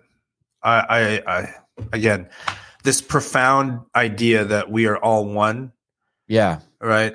Like my left toe isn't going to care that my right toe hurts. Right. It's not going to be outraged and post something about, injustices to right toes. This is how I see things, man, and I think you're closer to the truth than most. That I always think about this, that caring comes from the fact that you're born and your parents name you Paul, and then you spend the rest of your life trying to keep this semblance of this character together. Yeah. And it's just the whole thing is just a fucking facade of trying to keep this avatar together as you move around on the planet, but eventually it's just turned into dust anyway. Yeah, we can enjoy it. I think people, the psychology of ownership. I don't know if you seem like a guy who reads. I don't really read a lot, but it's a book. Audiobooks. I do audiobooks. I should start getting into that. Anyway, you'll love it. You got to listen to at least a little bit. You got to promise me listen to a little bit at Longest Kill. The guy speaks in a British accent. It's so enjoyable. It's so enjoyable. Yeah. To quote Bart Simpson, I can't promise to try, but I'll try to try. Okay. Awesome. Did he really say that? Yeah, he did. That's so good. What was I going to say? You were going to talk about a book. Oh yeah, it's a book called Predictably Irrational. It's probably one of the books that changed me a lot, and I actually read it. Predictably Irrational by Dan Ariely, and it's just getting a glimpse into understanding our motivations and why we feel the way we feel. And there's this whole thing about the psychology of ownership. Yeah, the hidden forces that shape our decisions. Great friggin' book, man. I'm on it. Yeah. But yeah, this whole psychology of ownership, that we tend to overvalue things that we invest time in and that we love. So if you do jujitsu, you're going to be like, jujitsu is the shit. It's everything. Right. And tying into identity politics, where, again, let's keep it base, right? But like, if I'm a Filipino martial artist and somebody questions a technique that I show, it feels like an attack on my character because I've associated the thing I do with who I am, right? If somebody says, hey man, your podcast sucks and all you had in your life was your podcast, or if somebody goes, hey man, your audio could use a bit of work, even something as simple as that, or it's like, hey, I don't like your background. It feels like an attack on your character and yourself. And this is a lot of the firearms world, a lot of the martial arts world, where if you question something, you're questioning somebody's integrity. You call me a liar, You put 30 years into your martial arts, and then someone says something about it, and you've conflated the idea between who you are and this martial art is, and it hurts. It hurts a lot. Yeah, it hurts them a lot. Yeah, and that's just all ego, right? Yeah. At the end of the day, it's ego. Yeah, it's like this misplaced value system, and it's hard. Like it is hard. Yeah, like if you're a cowboy, you're a cowboy. Like maybe you also play violin. There's certain, and that's why the word racist is so powerful. No one wants to be called it, right. And they're even willing to become racist to avoid being called a racist. We can see half this country would rather be racist than be called a racist. They're so scared of it. The term, right? Because it would hurt. It's scary. Yeah. And there's this Jewish comedian who talks about like racist jokes. Ari Shafir. Yeah. Well, one of Joe Rogan's friends. Yeah. And he's just like, he's offended. He's not offended by racist jokes. He's just offended by unoriginal racist jokes. So anyway, there's so much nuance, right? But like, Yeah. I think I can go. Yeah, there's some racist jokes that are kind of funny. Yeah, for sure. I think a lot of them. Right? Or sexist jokes. Right. Very funny genre too. I agree. I think like stand-up comedy, I do believe it should be a protected art form. There's nothing out of bounds. And again, that's another one of those things where you can't say that. Anyway, the world's weird, dude. Yeah, it is weird. It's fun though. I really like your attitude, because that's what I think. I'm doing that too. I think sometimes I bring up a lot of crazy stuff on here, and sometimes when I'm alone, I'm like, am I fueling the fire, or am I helping people process? Because I don't want to fuel the fire. I like bringing up the subjects, but at the end of the day, none of it really matters to me. I just want to be outside picking barefoot with my kids in the garden, picking persimmons and eating them. That's so good. It's easier for me because I got the right skin color passport to tell all sorts of wacky stuff, and I won't get attacked or canceled. Right. You know what I mean? Right. Like, hey. Plus, I grew up in Toronto, in a super multicultural environment. Have you ever testified in court? Oh, sorry, go ahead. No, I've never testified. You haven't testified in court as an expert? I was thinking the other day, I bet you this guy's testified in court as an expert. No, I'd probably deny the opportunity to do it. Yeah. Even though that's kind of like a badge of honor for people who teach edge weapons. Like I was picturing you being a case where it's like, hey man, this guy hit him with a stick and he's a highly profane professional with a stick. And then then he's like, no, I'm not. I've never picked up a stick. And then they show you the video and you're like, no, I just made that story up in my head. Okay, fine. Yeah. No. But people who get to do that like to tell people they've done that. You brought up something very interesting on one of the podcasts you were on about the Second Amendment. Okay. And I had never heard of it like this. You basically said that I'm paraphrasing, that since we're human, we're inherently protectors. That's just part and parcel of who we are. It's in our DNA, whether we're protecting ourselves, our kids, our property, but we're protectors. It's who we are. It's for lack of a better phrase, God made us as all protectors of some sort. Everyone has a little bit of protector in them. They're trying to protect their own life. And I thought, wow, I wonder if the people who wrote the Second Amendment realized that it goes that deep. So I'm a Canadian, right? And to have an opinion about the Second Amendment, like whenever my Canadian friends talk about American gun laws, I just tell them, yo, shut the fuck up, man. Like, you have no idea. You live in Markham, you live in Toronto, you have no idea, right? So shut up about the Second Amendment. And so I take that advice, right? But I'm a secret supporter. But foundationally, and this is where I kind of found my core belief system as far as wanting to support Second Amendment supporters, is that it is a biological imperative to self-preserve. And so roses have thorns because of the kind of predators in their environment. So the tools for protection ought to be relative to the threat level. So whether that's camouflage, thorns, guns, knives, dogs, fangs, claws, right? You can't strip human beings from this. We can say God-given right, but it's a natural law. It's a natural right to have defense mechanisms against threats relative to the environment. And if your environment has guns, stripping citizens of their right to own guns is inhumane. So, and that goes across the board. Do you think that things played out in the last 2 years differently in the United States because we had gun rights as opposed to what we saw happen more in, I feel like what we saw happen in Canada or in Australia? I don't know. And can I ask you to be more specific? Yeah. So in Idaho, they didn't do any COVID games. Okay. 0. I think that was the only state. They didn't do any COVID games. They didn't do the mask mandates. They didn't do shit. Right. Wow. In China, they fucking, according to what I saw, they fucking welded door shuts on people's apartment building complexes. Yeah. And so here you have a society that's completely disarmed.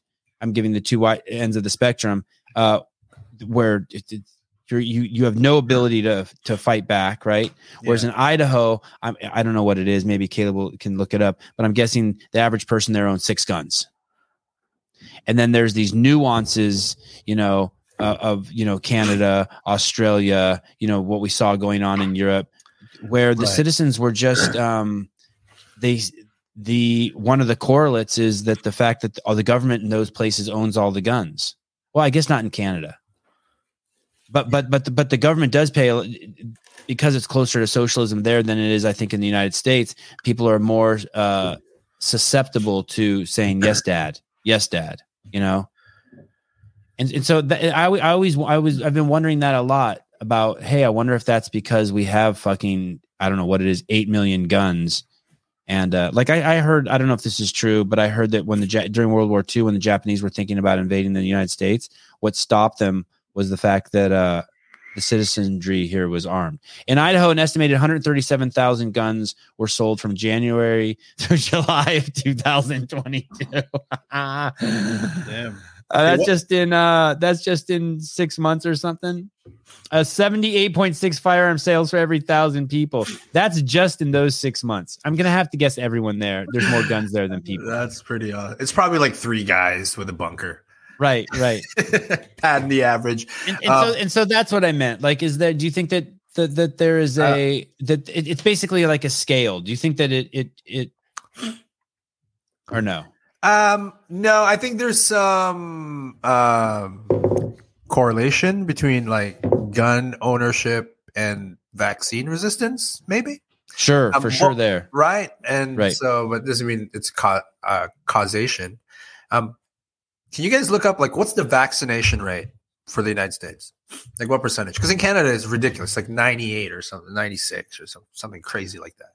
Well, Paul, do you want to know 1 shot, 2 shot, 3 shot, 4 shot, 5 shot?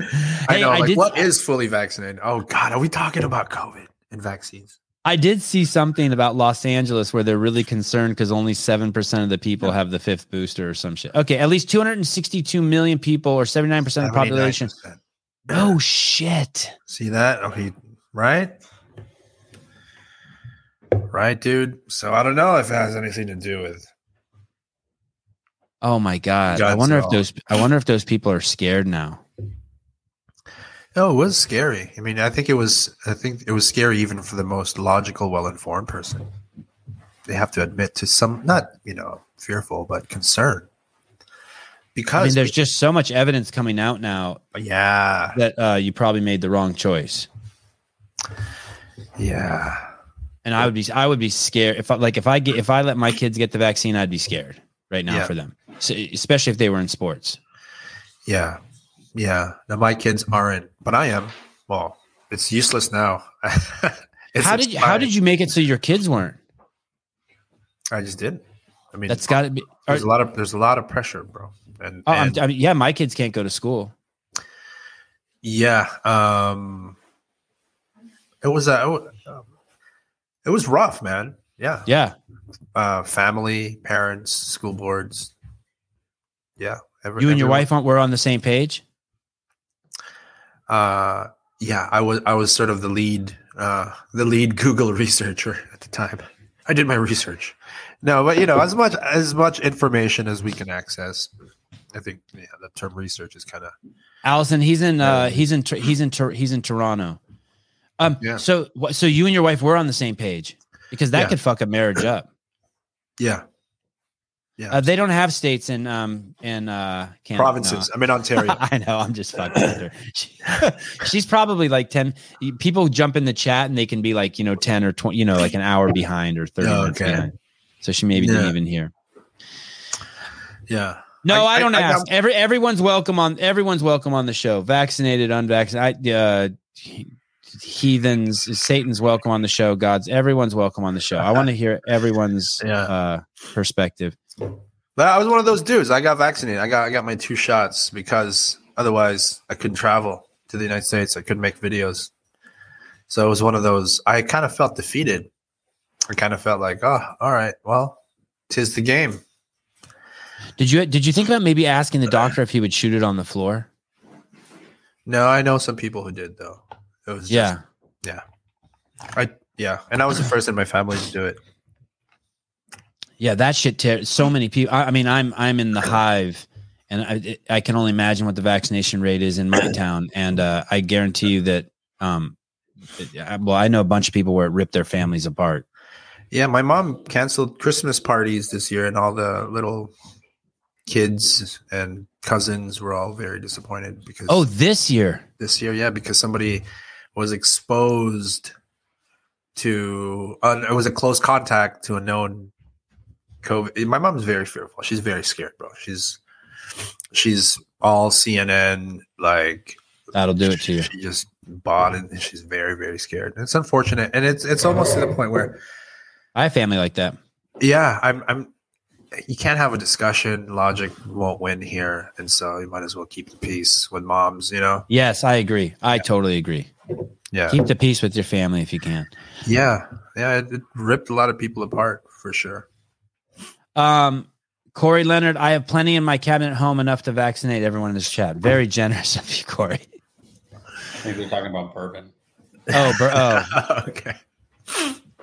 Bye, guys. On just completely leaving the world of things like that. When, I guess there's,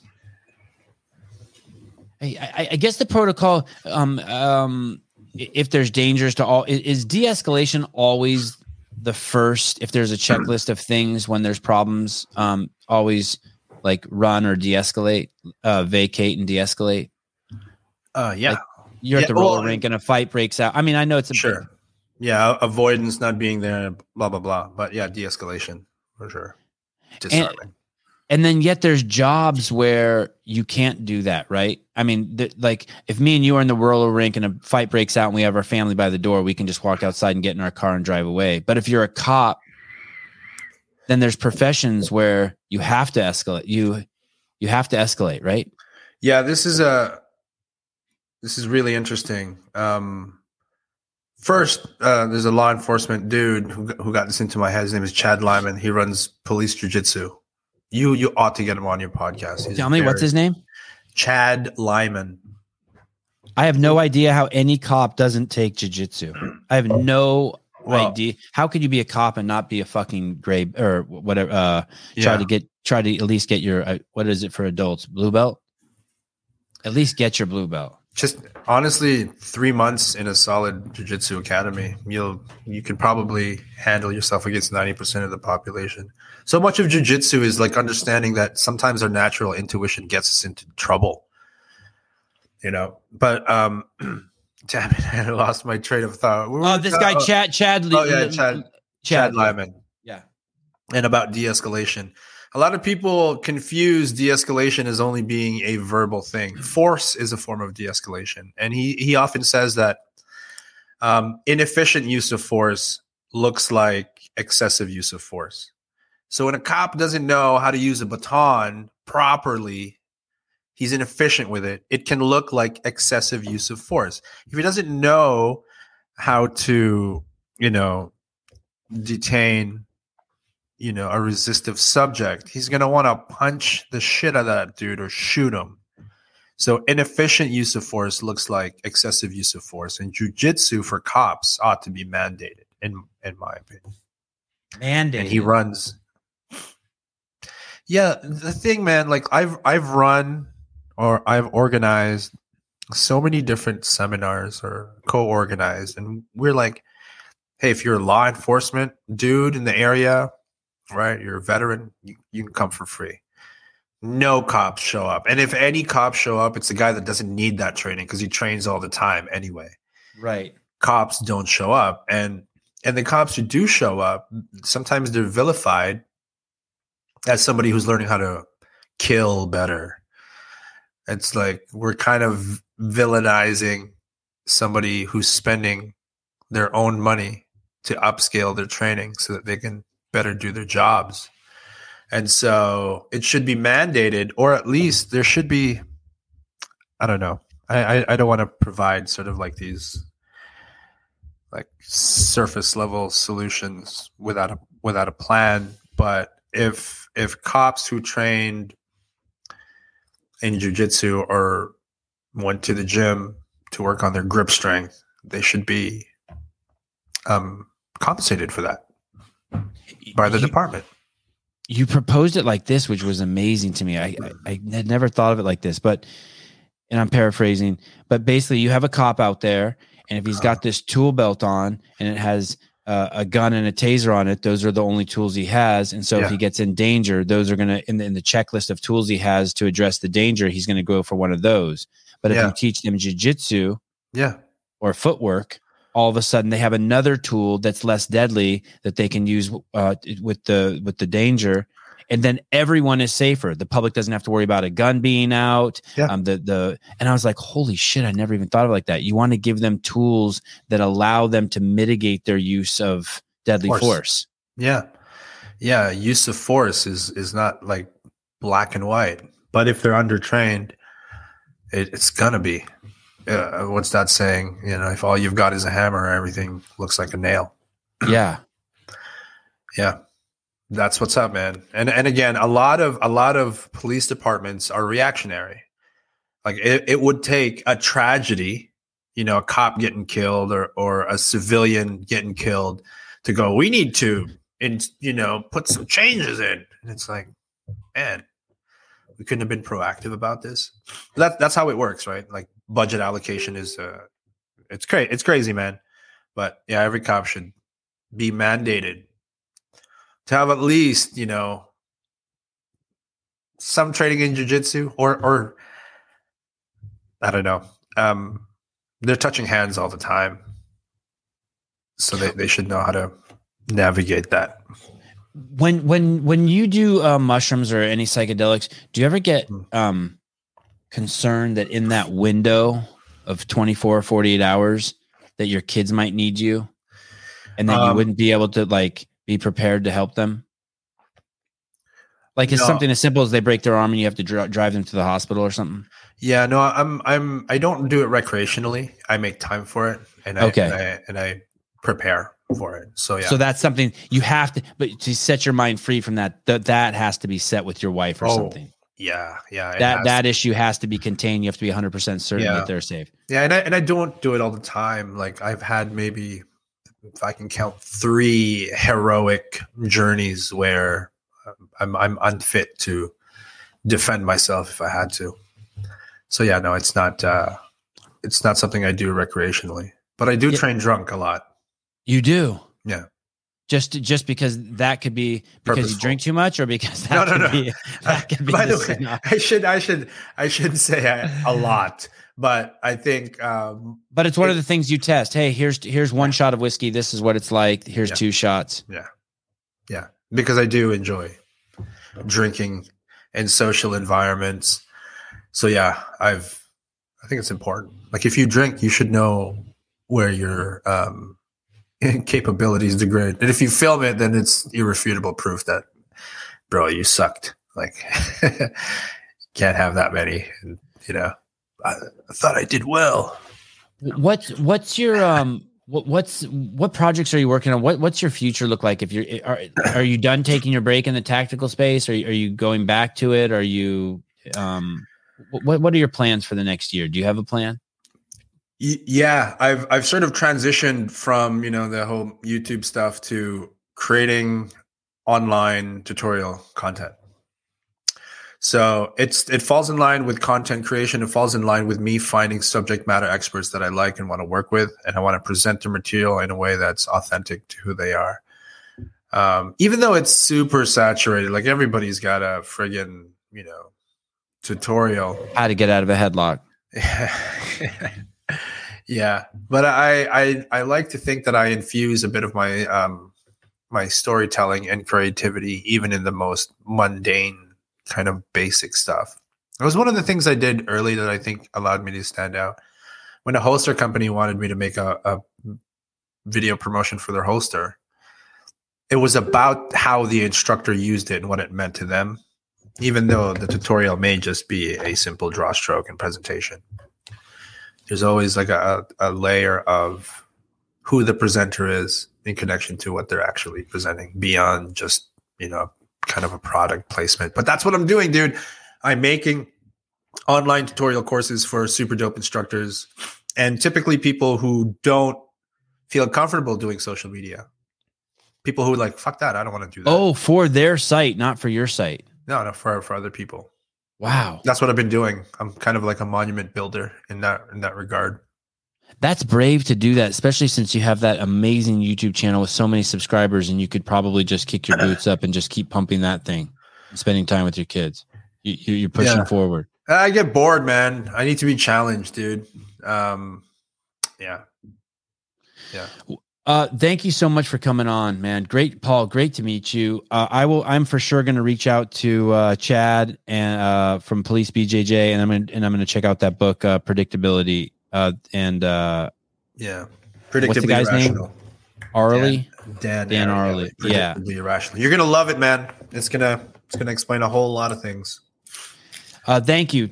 Almost 2 hours of your time. You demand. I haven't interviewed anyone like you, and who's such a Renaissance man in this world, and I really appreciate your insights and everything you shared. It's great. It adds great value to the show. Thank you so much. Like I knew nothing about you guys. I kind of just jumped in, but it was a pleasure. To know you humans exist, man. I'm gonna do a little bit of digging and see what podcast I've gotten myself into. But it was a pleasure. It was really awesome, cool brother. talking. And thank you. Like, look at all these comments. Sorry, I wasn't able to like really address them, but thanks to your community, man. It seems like you're kind of building something. It's a great crew. We come on every morning, 7 a.m. Really?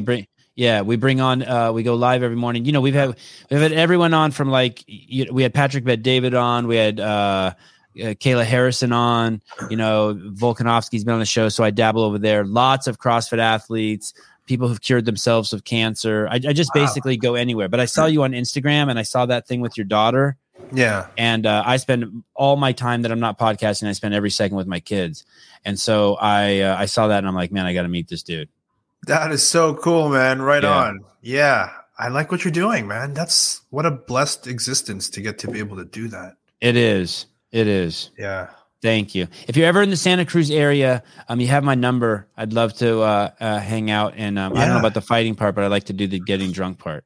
Let's do knife play. Yeah. The whole knife that would be great. That would be a great video. These guys would love to see me do some knife play. Okay. Yeah. If you're in California, please hit me up. All right, brother. Thank you. Sevenistas. Yep. Cheers. Let's go. All right. Peace, guys. Thank you very much. Later, brother. Got that Calderon vibe, right? Definitely. Seen so much, met so many people. Yeah, drunk knife fight. I want to go to Santa Cruz just to see if Sevan would answer when I hit him up. I'm 50-50 when people come to town. Leave you on red. Well, yeah, it's not that it's usually just a timing thing. Like I like meeting people. This guy has a crazy Instagram account. It's really good. It's pretty cool. Yeah. He's like an original YouTuber. Yeah. Like as OG as they get. He probably hates that term like I hate it. Probably. It's probably why he's not doing it anymore. It took me probably 2 hours yesterday to get through his Instagram, and I was moving fast. He's got so much in there. Like much. Usually I can get to the bottom of somebody's Instagram by the end of the show, and I could not. He kind of reminds me it took me a long time. He kind of reminds me of this isn't going to come out right. But basically, there's people in our space like the Buttery Bros or Craig Ritchie who they not only follow the scene, right? But they're like, you see them participate in it. Yeah. And that's what this guy's done. He's like really, really immersed himself in it. Yeah, immersed himself in what they call, there was a term that they kept using, the protector class or the protector group. I bet you his wife's cool as shit. Gotta be, right? Dude, you know how hard it would be if you lived in Canada to not get your kids the vaccine? That would be fucking hard. He's like the anti-Canadian Canadian. Right. Just crazy. I wanted to tell him this story bunch of the kids in my kids' jiu-jitsu class have gotten their gray belts. Gray and white belts. There's 3 gray belts. It goes for kids, it goes white and then gray and white and then gray and black. And my kids had their white belt, and when they finished and got all, not Avi, but the other 2, my 2 youngest ones, the 6-year-olds, when they got the 4 stripes on their white belt, they were supposed to go to gray and white, and they didn't. They made a new belt for them that no one else in the class had, and it was a white belt with a black stripe. The instructor just didn't think that they were ready for their gray and white. So now they're 6, and they can beat all the gray and white belts in the class. But they still have their white belts. And the instructors have explained to me what's going on, and it's totally fine. Everyone knows the instructors are so complimentary to them. They always say, hey, why are the youngest kids have the best technique? Why are the youngest, like they lay it on the big kids. They're like, how are these 2 the most focused, the beating you guys? Like, hey, come on, guys, everyone needs to step up their game. Why do you guys suck so bad? Yeah, it's pretty cool, but it's cool. They do it in a loving way. It's cool. And my kids know that they've come home the last 3 days from jiu-jitsu, and they're like, we don't understand. So I pulled up this video of Nicky Rod at ADCC, not this last one, but the one before, where he goes up against Orlando Sanchez. Mm-hmm. And I go, this is Nicky Rod. He's a blue belt. And this is Orlando Sanchez, and he's a black belt. So last night before they went to bed, they watched that match. They're like, that guy's only a blue belt and he beat a black belt. I'm like, yeah. So it was cool. It put it in perspective for him. Yeah, like, hey, just chill. It's all. The belt doesn't really mean anything. It's what you do in the classes or in your competitions. It's all going to happen. And the instructors told me, they're like, hey, dude, what we really want to do is the next tournament they go to, when they're on the podium, we want to give them their gray belt. And I like that, because that will then encourage them to do more tournaments. They'll see like a connection between them, and they'll see it as a good thing. Jethro, hi, Sevi. Hi, Caleb. Can it be Caleby too? Hi, Sevi and Caleby. Wow, sorry, I'm super late. Just finished coaching and cleaning the gym. Good on you. Yeah, how do they send their kids to school without it? Great question. Okay, tomorrow. I scheduled a live call-in show for tomorrow morning, Caleb. So what's tomorrow? Friday? Yes. No, tomorrow's Saturday. Already. I sent. Say that again. New Year's Eve. Oh yeah, no shit. Maybe I'll do a show tomorrow night too. New Year's Eve show tomorrow night. 2 shows tomorrow. Thank you, Jessica. I sent out invites to 25 athletes. Matt Susan, I sent out invites to 25 athletes. If the athletes have never been on, because we're prepping for Wadapalooza, if the athletes have never been on the show before, we'll probably match them up with or they'll get their, take 2. If the athletes have never been on the show before, they'll get their own hour and a half with Caleb and I. So we're going to have Anol Akai on, hopefully, and he'll get his own hour and a half. The other athletes, we're going to, try to split the shows up. Although it does look like Rich responded and said he's going to try to come on before Wadapalooza, and and he deserves his own hour and a half always, right? Yeah, always. Oh. Yeah. I also want to say thank you to Lauren Connor. She was a guest on the show, and she keeps sending me thumbnails, and she really wants to participate in the show. And I cannot tell you how much that helps. We could use all the help we can get. And so, Lauren, thank you. If anyone does send me that stuff and it takes me a while to return, I return. I try. If you send me something, I will respond. Unless like 1 in 100, I won't respond. Even at least I'll double heart it to let you know I read it. And so, but please be like, don't send me just 20 links to Instagram shit. Like 30-minute videos. Yeah, I can't. Or you send me screenshots of something really small that's in the Lancet and it's like 5 pages long and it's like 4. Like then I need a synopsis. It's got to be a short one. Can't be like.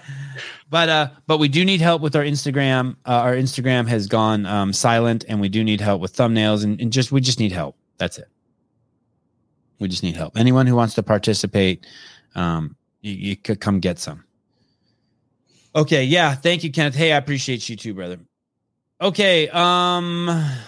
We'll see you guys tomorrow, and maybe we New Year's Eve, as Caleb is claiming it is, and then hopefully tomorrow night maybe we'll do 2 shows. That was fun doing that on Christmas Eve and Christmas, doing double shows. Let me help, please, Allison. Please. Okay, guys. Allison, I sent you a text last night. We're going roller skating at 1:00 at Seabright Roller Rink. Want to go with the kids and eat first or eat after or anything? Let me know. We got nothing going on and it's raining. All right, guys. I will see you guys tomorrow. Caleb, you the man. Bye-bye.